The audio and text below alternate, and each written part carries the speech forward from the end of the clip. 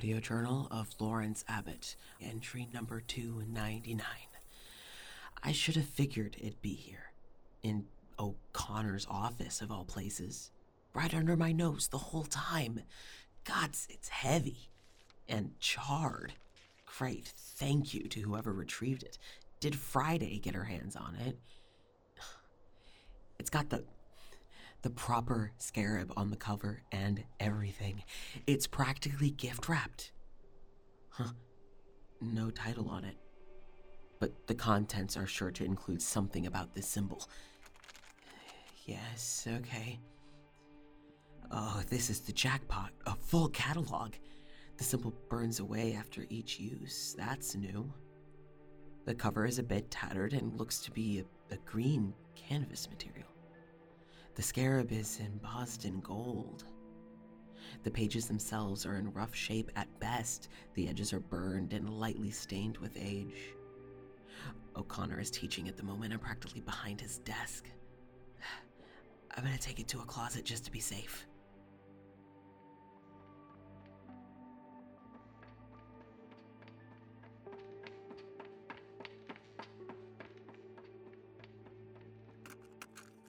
The book has the words Sapere Aude on what might as well otherwise be the title page. And oddly enough, the initials L.A. My initials. Surely that's a coincidence, isn't it? Have I read this before? It doesn't seem familiar. The catalog card on the inside says that the piece was acquired in the late 2010s in a rural area south of Pittsburgh, Pennsylvania. Retrieved from one Rex Fielding. It mentions the damage was kept to a minimum thanks to a few of the staff at Downing Hill. Apparently the book aided in sealing an antique jar filled with nasty spirits and a few other things. Rex Fielding, however, was unlucky and sealed the jar incorrectly. A small mistake, it seems, but one that was detrimental to their home and a few of the neighbors' houses that were adjacent. Unfortunately, with the book being so old, there is no record of a date as to when it was written. The actual contents of what we'll call the Beetle Book, for my sake, contain the rites, context, and application of the scarab symbol. In my understanding, the symbol is mainly used for sealing vessels that are intended for a transformation at a later point. The vessel itself, with the symbol inscribed, acts as a metaphorical cocoon. It can catalyze, delay, or amp up an intended transformation. What transformation means in this context, I'm not entirely sure. It's referencing something I don't know. Like a cocoon, the symbol acts as an arcane barrier to natural elements, aging, and minor magical attacks.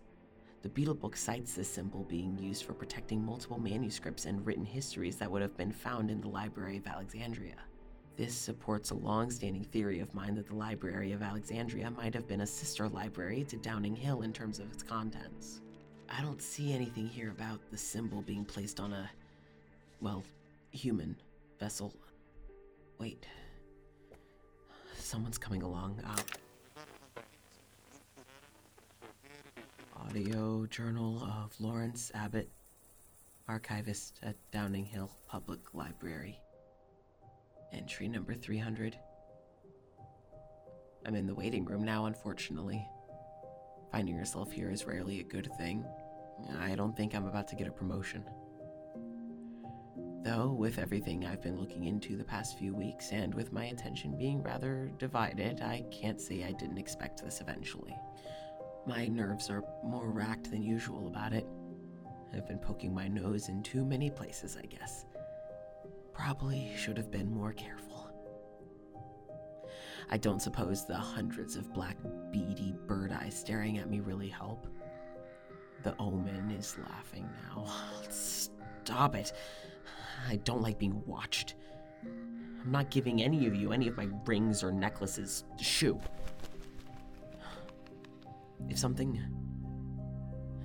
unfortunate happens, well, they'd be stupid to let these tapes survive.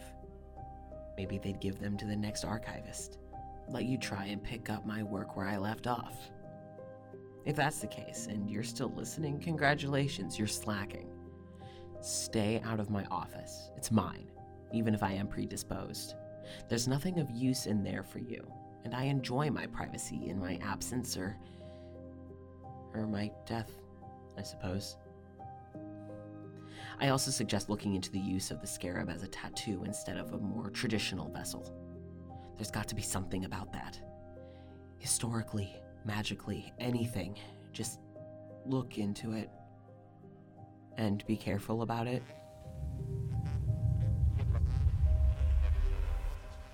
Director, you wanted to see me? I hope I'm not causing an abundance of trouble for...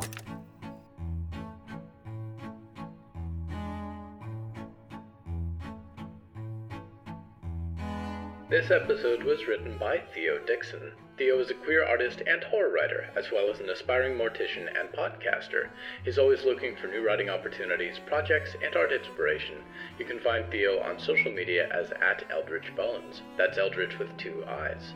The voice of Lawrence Abbott was Casper Oliver, a podcaster, writer, and content creator. Casper is the creator of the horror fiction podcast Jar of Rebuke, following Dr. Jared Hell as he rediscovers his forgotten past and works for the mysterious Enclosure.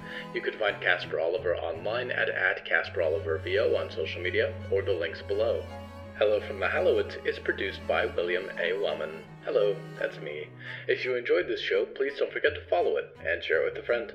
The Season 1 epilogue story that goes with this episode is called Packing Day, and is available on the show's Patreon at patreon.com/Hallowoods. Because we operate without ads or sponsors, our supporters are all that keeps this show going. Plus, supporters get weekly bonus stories, behind-the-scenes content, exclusive merch, and more. Merchandise and episode transcripts are available at hellofromthehallowoods.com. You can even find us on social media at @thehallowoods. Music is used under license from artlist.com. Until next time, dreamers, don't anger any public library directors, at least not if you want to be remembered by your friends.